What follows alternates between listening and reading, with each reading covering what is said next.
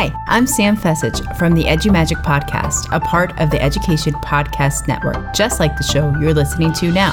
Shows on the network are individually owned and opinions expressed may not reflect others. Find other interesting education podcasts at edupodcastnetwork.com. Hey, welcome back. Today I'm talking with Don Trumbull, who will share with us what an EMP is, why we should want to know, what to do about it, and he'll also tell us about his book called Safe States. Thanks for listening. Lots to learn today. Don't forget to share and subscribe. Enjoy.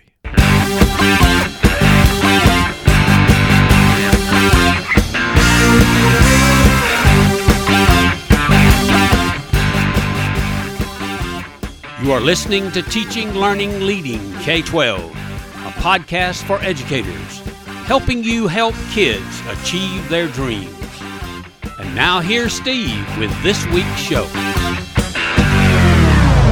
Don Trumbull is a former air carrier president and director of operations. Following a 10-year mission exploring the vulnerability of our U.S. air carriers' supply chains to the catastrophic threat of solar flare electromagnetic pulse, in 2019 his broader findings inspired a civilian countermeasure system called the Safe State Project, an achievable on-site defense for individuals, communities, and emergency services. The Safe State countermeasure is a low-cost alternative to hardening the critical infrastructures. Don is the author of the upcoming book Safe States, which is a novel that focuses on the potential impact of EMP on our world as we know it. Well, Don, thanks for joining us today, and say hi to everyone. You know, Steve, it's a pleasure. This is a heck of a topic, and I'm glad we're talking about it. Well, I'm glad we are too. And before we get into the meat of everything, you know, in your one of the things that I noticed in your bio is that you're a former air carrier president and director of operations. Tell us a little about what you did in these two roles. Were you ever a pilot? I was, yeah. And, you know, I've been in aviation since I was about 20 years old. And I started off, I went the civilian route, and I opened up a multi-engine flight school, and I trained other instructors to teach people how to fly multi-engine airplanes, and ended up going into the airlines. And it was 2001, September 11, 2001, when the airlines, you know, had the big hiccup, and everybody was grounded, and pilots were getting furloughed. It was at that point that myself and a few other furloughed pilots decided to open up a executive charter company, and we did that in 2001, and it grew fairly quickly. We started flying jets all over the country. We were flying corporations, managing other corporations' airplanes, and ended up expanding along the West Coast. And we started flying worldwide. So it was a very interesting business to be in. And as the director of operations, it was kind of my job to ensure that we had safety in everything we did. We had to manage all of the operations that we were authorized to do. And anytime we wanted to get a new authorization, that was kind of the director of operations' job, is to work with the FAA and come up with policies and procedures that would, you know, maintain safety at the highest level. And it was a lot of fun. Very cool. That's awesome. And by the way, you have a pilot voice. I wonder if I just inherited that over time. I don't know, but it's a good voice. It's a good voice. I feel comfortable. We get So today we're going to talk about your book, Safe States, which focuses on something called an EMP and its impact. Could you talk a little bit about what EMP means, what it stands for, and why it could be devastating to our country? Sure. Yeah, EMP. It stands for electromagnetic pulse. And the big concern to us about regarding an EMP is the fact that it's such a powerful force, and this force we can receive it from two primary sources. You know, the sun will have a solar flare or a coronal mass ejection, and that creates such a powerful geomagnetic force on the Earth if we're in the bullseye zone. And that force will attack our grids. large apertures on the ground, our communications, our power grids, and it will heat them up. And it will fry all of the components, the critical components of those systems. And, it's happened before. We've got the Carrington event, which happened in 1859. A lot of people know about that, but a lot of people don't. And that's when it hit our telegraph lines. Back then, telegraph was pretty much the only technology we had. But it ignited a lot of the telegraph lines, and it destroyed a lot of the systems. So if that event were to happen today, it would do the same thing. It would have a cascading effect, and all of our power grids and our communication grids would go down. But the more concerning source of an electromagnetic pulse is the nuclear weapon. And when a nuclear weapon is detonated at a very high altitude, it will send down three distinct waveforms. They call them the E1, the E2, and the E3. And the E3 is very similar to what the sun does. It goes after our large apertures on the ground, power grids, communications. It'll take those down. But the E1 and the E2 will get into our electronics. And even our autonomous electronics, regardless of whether they're plugged in or not. And that's the big, devastating concern we should all have as Americans. Because it's the one way that, an enemy can take America out. It is our Achilles heel, our infrastructure. We're so self-reliant on our technology and the grids. And if an enemy can use one single nuclear weapon and detonate it over the center of the United States, we can lose our grids and our technology from coast to coast. And it has a devastating effect. And I want to make sure we go back and mention a couple of things that you shared. One of the things you shared was a coronal mass ejection. Now, that's like stuff out of the sun, right? Right. It just kind of throws it out there. Right. This is a solar storm. Happens all the time. The sun's doing it all the time. But, it's rare that we become in the path of that storm. But it happens, and it happens on an earthly time scale. I think the experts say that generally it occurs. We arrive in the bullseye zone of a solar event every 150 years. And with 1859 being the last major one, we're right in the window for another. Wow. And so then, thanks to human beings, we can create our own versions of that. And so, we just talked a little bit about that EMP burst being natural.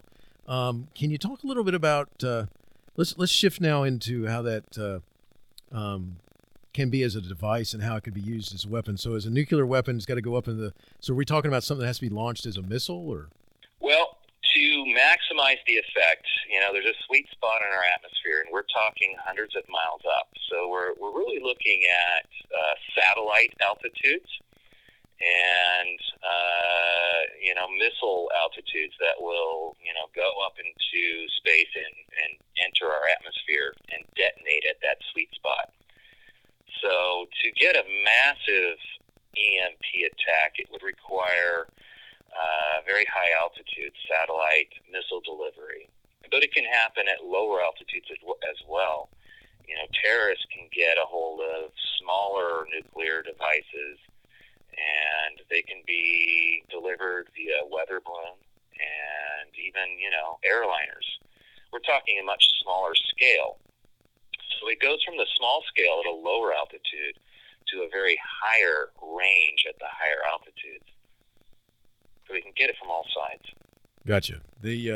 So one of the things that you started talking about before was that we need to be aware of all this, because this is the threat that it poses.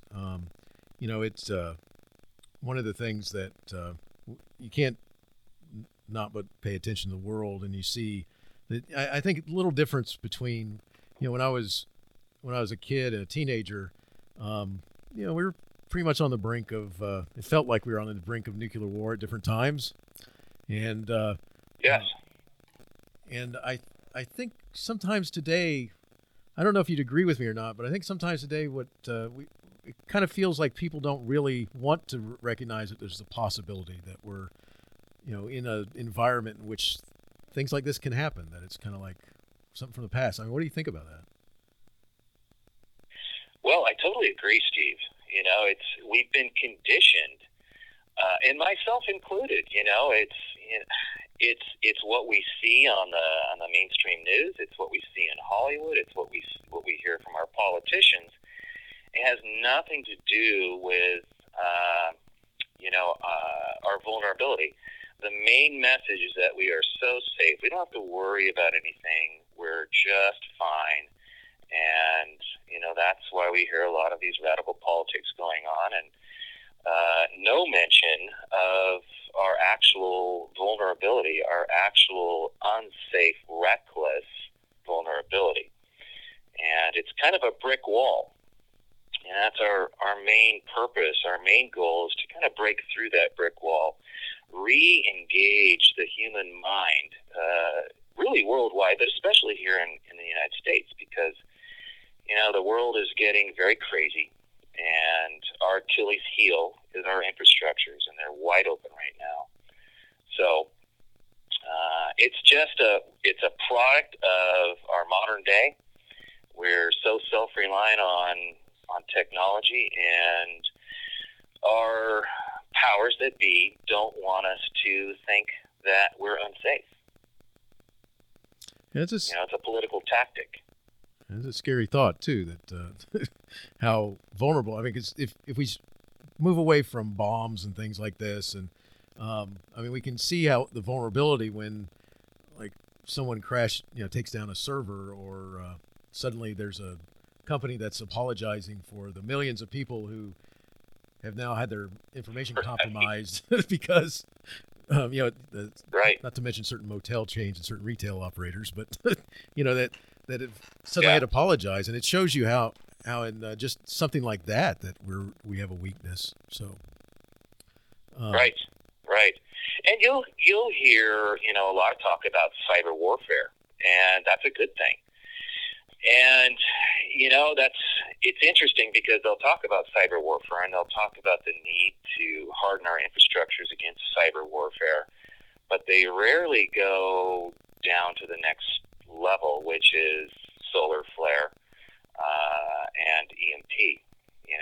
They don't want to talk about that, because the minute they go down into that level, now we're talking about hundreds of millions of deaths and suffering and starvation, and the solution to that is also something that it kind of goes against the politics we hear today. So it's like we've been boxed in, and our government has said so many things to keep us in that safe mode. It's really difficult for them to say, well, we need to talk about our real vulnerability. And it's a difficult thing for our government to do. And we need to help our government do that by somehow breaking through that brick wall, getting the American people aware of it, and compelling them to talk about it. I think that's our only hope. So let's go into that just a little bit further. So how could we go about, first of all, how can just a regular citizen find out more? Well, and I guess what I really mean is understand it. Yeah. Well, that's the difficult part, because there is so much misinformation out there. And that has been kind of our driving force. We became aware of this back in 2008, and this was something, we were involved in aviation. We were running a good company that was flying all over the place. And it was aviation all day, but then we were, out of the blue, asked to look at defending a few special use air carriers so that they could survive an event like this. So that a certain fleet of aircraft could attacked by an EMP or if the grids went down so that they could perform emergency services. And it was at that point we became aware of it. And it turned out to be a fairly simple operation. It's simply, preserving a backup infrastructure. And we went about developing the procedures to do that. And we watched as, time went on. We'd heard our government talking about hardening the infrastructures, and we believed that that was going to happen. And it didn't happen. And in fact, we kind of reverted to not even discussing it anymore. So that's where we all came to the conclusion that, listen, we've got this carnal knowledge, and how do we get that out there? How do we break through the brick wall? So we came up with a plan to write a book, write a fiction that was based in fact, something that would resonate in the hearts and the minds of the people so that they could see the true vulnerability, so that they could see how easy it is to defend the people and what it's like if you don't defend the people. So we wrote the Safe States novel. But that was just the first component. And we recommend that people go out there and read this book and learn about, what it's like to defend and what it's like not to defend. But the second part of it is we want to develop a platform where people could join the same team, a team that wants to have their families safe, a team that wants to have their communities safe. And we, kind of revamped the countermeasure that we developed for the air carriers, and we made it into a very simple 3-step process for the general public. And that's really, I believe we're the only platform out there. So it's a big hill. It's a really big nut to crack. And, our goal is to just go step by step, develop that platform, get this message resonating in the minds of the people. And, who's to say whether it will work or not, but at least we're trying. And that's what we need. We need more people out there trying to break through this brick wall. And if we can, then America can survive strong. We can still be self-reliant on our technology, but we have a backup. So our freedom becomes defended. America survives appropriately. And everything can be hunky-dory, and hopefully nothing will ever happen. But at least we have a backup. Right, and that's, I think that's, the whole preparedness aspect. And first of all, just kind of making people aware is an interesting aspect unto itself. Now, we're recording this in January. It's a big challenge. A very big challenge. January of 2020, and your book just came out, right? It did, yeah, days ago. That's what I thought. So, just as a note, so it's available on Amazon and other places? Yes, yep. Go to Amazon. It's on Amazon. We've got, it'll be coming out in bookstores as well. Very cool. So it's just launching. And the Safe State Project is up and running, and Countermeasure is on there, and people can go on there. It's free to go on there. We're not looking to make money, although we do want people to help us. So I would recommend people read the book and go to the SafeStateProject.com, see what we're doing, get on the team, and help this evolve into something safe, change what we're at now. So let's talk a little bit about the book itself. It's a novelization, which I heard you say, and it's and it's all about after it happens, right? After this attack would happen. Is that what it is? What the world would be like? Yes and no. It really is. It starts out just before the attack. So and it contemplates the America we live in today. And unfortunately, we live in a divided nation, and the division is getting to be pretty significant. So we thought it was critical that we contemplate the brutal truth. And in this story,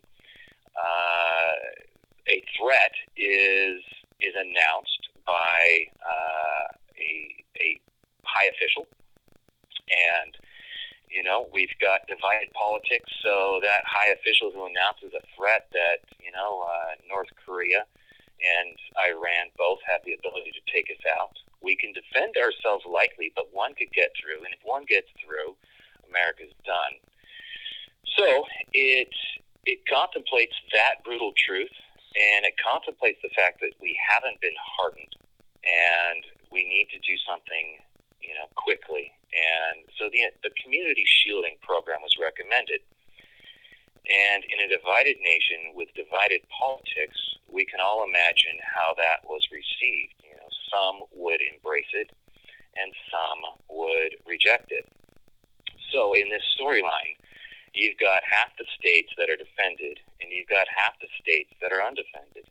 And then the attack comes, and it contemplates how all of that works out, how the defended states try to help the undefended states, but the undefended states have no way, no process, no procedure to receive food from the outside, to distribute it, amongst the undefended people. And it's quite the horrific scenario, but it's a very likely scenario. So it shows us from both sides what it's like to be in that undefended state and what it's like to be in the defended state and what it's like to progress through an America over a year's time. So it's very illuminating, and it allows the reader to really get a sense of how devastating it is and how important it is to defend, and how important it is for us to unite now, because a half-defended America and a half-undefended America is not what we want. We want a fully defended America. And it can be done. It's low cost and it's simple. It just requires the will. And so let's go back into the Safe States Project just for a minute. So it's safestatesproject.com. They'll find information about how. Go into a little bit more detail there. Sure.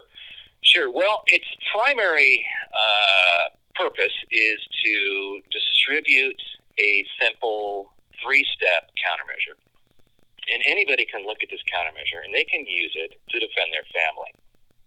And we can talk a little bit about what that countermeasure is, and we can make it simple. We mentioned the Faraday cage, and just a little bit more about that. I'm sure a lot of your listeners have heard of the Faraday cage.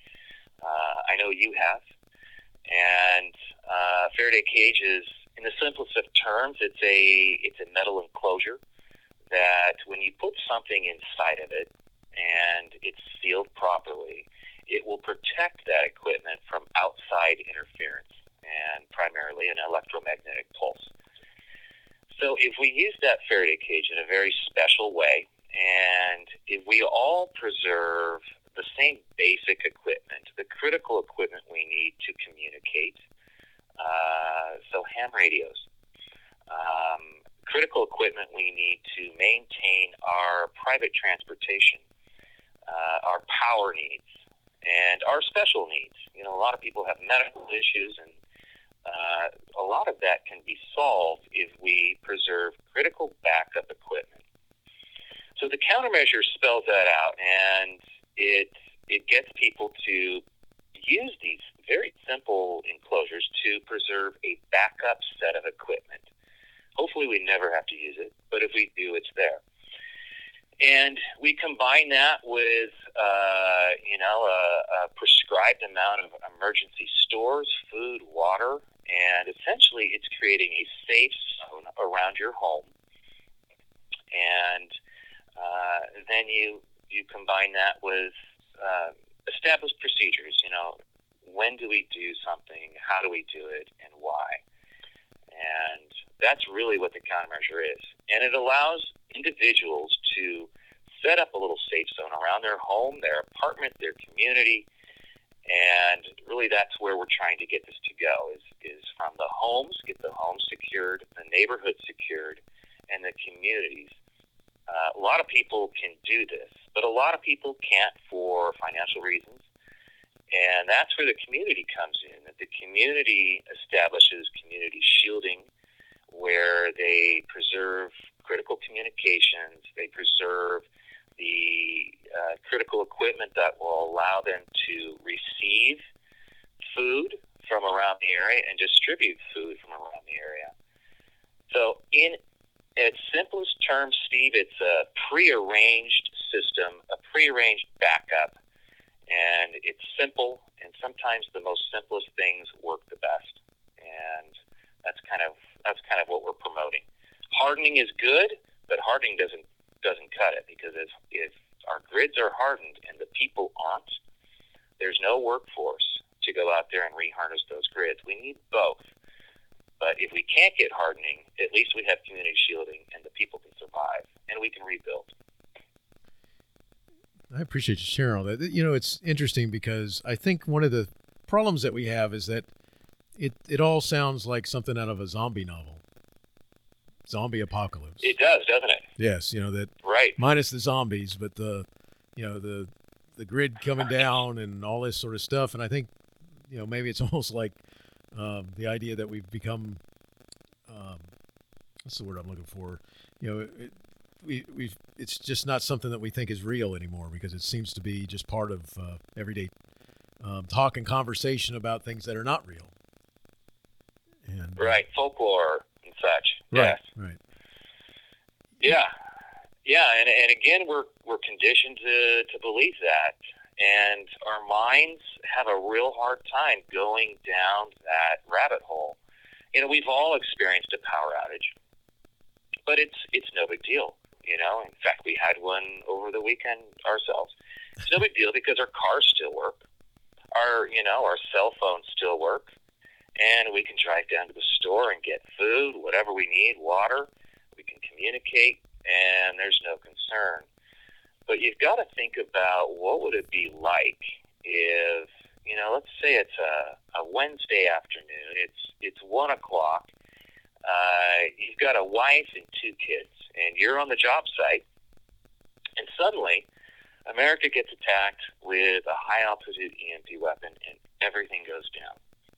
So now you're at the job site, you have no phone, you have no car, there's no running water anywhere, and your wife is at work as well, and you can't communicate with her. She has no phone, no car. Your kids are at school. They're stuck. And you're all 20 miles away from home. And, you know, that's just the first day. So how do you get home? You're going to have to walk home. And every single American is in the same boat. And this goes on and on. And, you know, you got day 1, week 1, month 1. And that's when it starts getting very, very bad. There's a lot of bad people in the world, and when bad people get desperate, terrible, terrible things happen. And, you know, we're really talking about apocalyptic stuff, biblical stuff, all those big bad words. But it's real, and it's not a conspiracy. And that's what's amazing. And I think I appreciate you wanting to get the word out about understanding this. And, you know, one of the things that I want to make sure that we kind of talk about here a little bit is, you know, what sort of, you know, if you wanted somebody to remember one thing that you were talking about today with us, what would it be? Mm-hmm. That our death is preventable. It's preventable, and it's not difficult, and it's not expensive. It's something that America can do, and we're simply not doing it because the powers that be are more interested in defending themselves and their careers. So that's a very, very bad recipe. So, yeah, the one thing I'd like everybody to remember is that we are on the cusp of losing it all, and our families could suffer greatly and die. You know, the experts say 90% of us die within less than a year, and I suspect it would be much less than a year. So that is preventable, and we must break through that brick wall and prevent it. We must be safe, and right now we're unsafe. Gotcha. It's a valuable message, and I appreciate you being, you know, getting people's attention and spending time trying to do that. And, before we go, if someone, if they wanted to find out more or connect with you, where would you send them? I'd go to the SafeStateProject.com. Okay. Go there and look at the countermeasure and read it. And, it talks about our government's plan to harden and how it hasn't been hardened. This has been a long time they've been trying to do this. And it hasn't happened. And unfortunately, it won't happen while we've got a divided government. We need a united government to do this. So, we've got to fill the gap somewhere. And if you go to the SafeStateProject.com, you'll get a lot of information on what that gap is and how we can fill it, and how if we just join the same team and we start organizing our voice and start the process of defending our families, step by step, we'll get there. But if we don't do anything, we'll never get there. So Safe States it's an attempt to break through the brick wall, and anybody out there who's concerned about this, and they should be, they can go there and we can all help each other get through. Excellent. And I'll make sure that we have a link to safestates.com in the show notes, as well as a link to the book and titled Safe States. Fantastic. Don, I appreciate you spending your time today. And I got two last questions that there's something I like to ask my guests, and they have nothing to do with our topic. So you can bear with me there. Yes.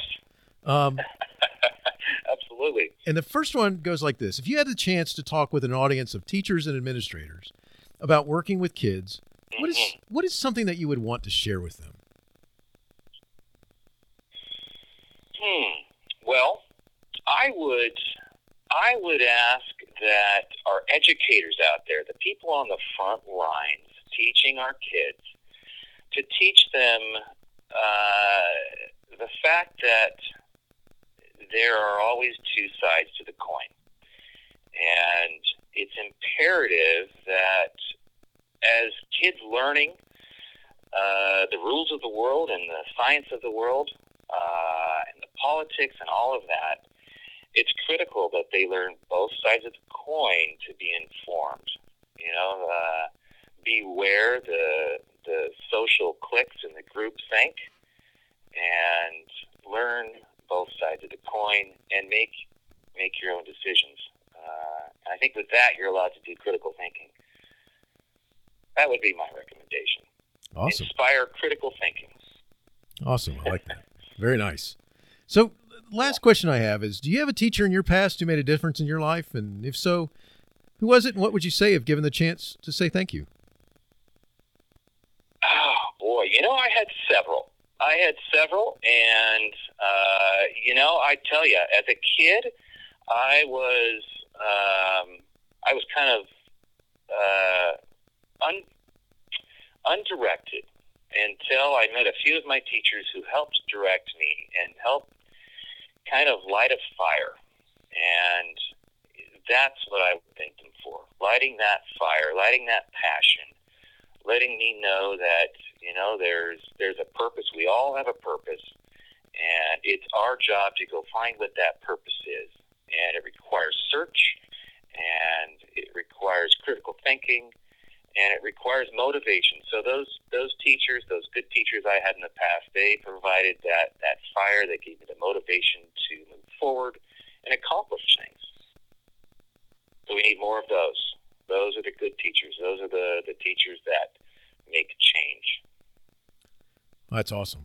I appreciate it. That's, it's almost, I think just about everyone. I've only had like two people tell me one time, no, they just want to get rid of me. But I think most of us have had somebody in our background who was a teacher of some sort that helped us. So cool. Appreciate it. Yeah. Yes. Don, I greatly appreciate your time today. I thank you for sharing with us Safe States and the project SafeStateProject.com, as well as talking about the EMP threat that we have to our country. I appreciate the message that you're trying to get out, and I wish you the best of success with what you're doing. And thank you so much for joining me today. Thanks, Steve. It was a pleasure. Absolute pleasure. Teaching, Learning, Leading K-12 is excited to be a member of Voice Ed Radio. Voice Ed Radio, your voice is right here. Teaching, Learning, Leading K-12 is a proud member of the Education Podcast Network. Podcasts for educators, podcasts by educators.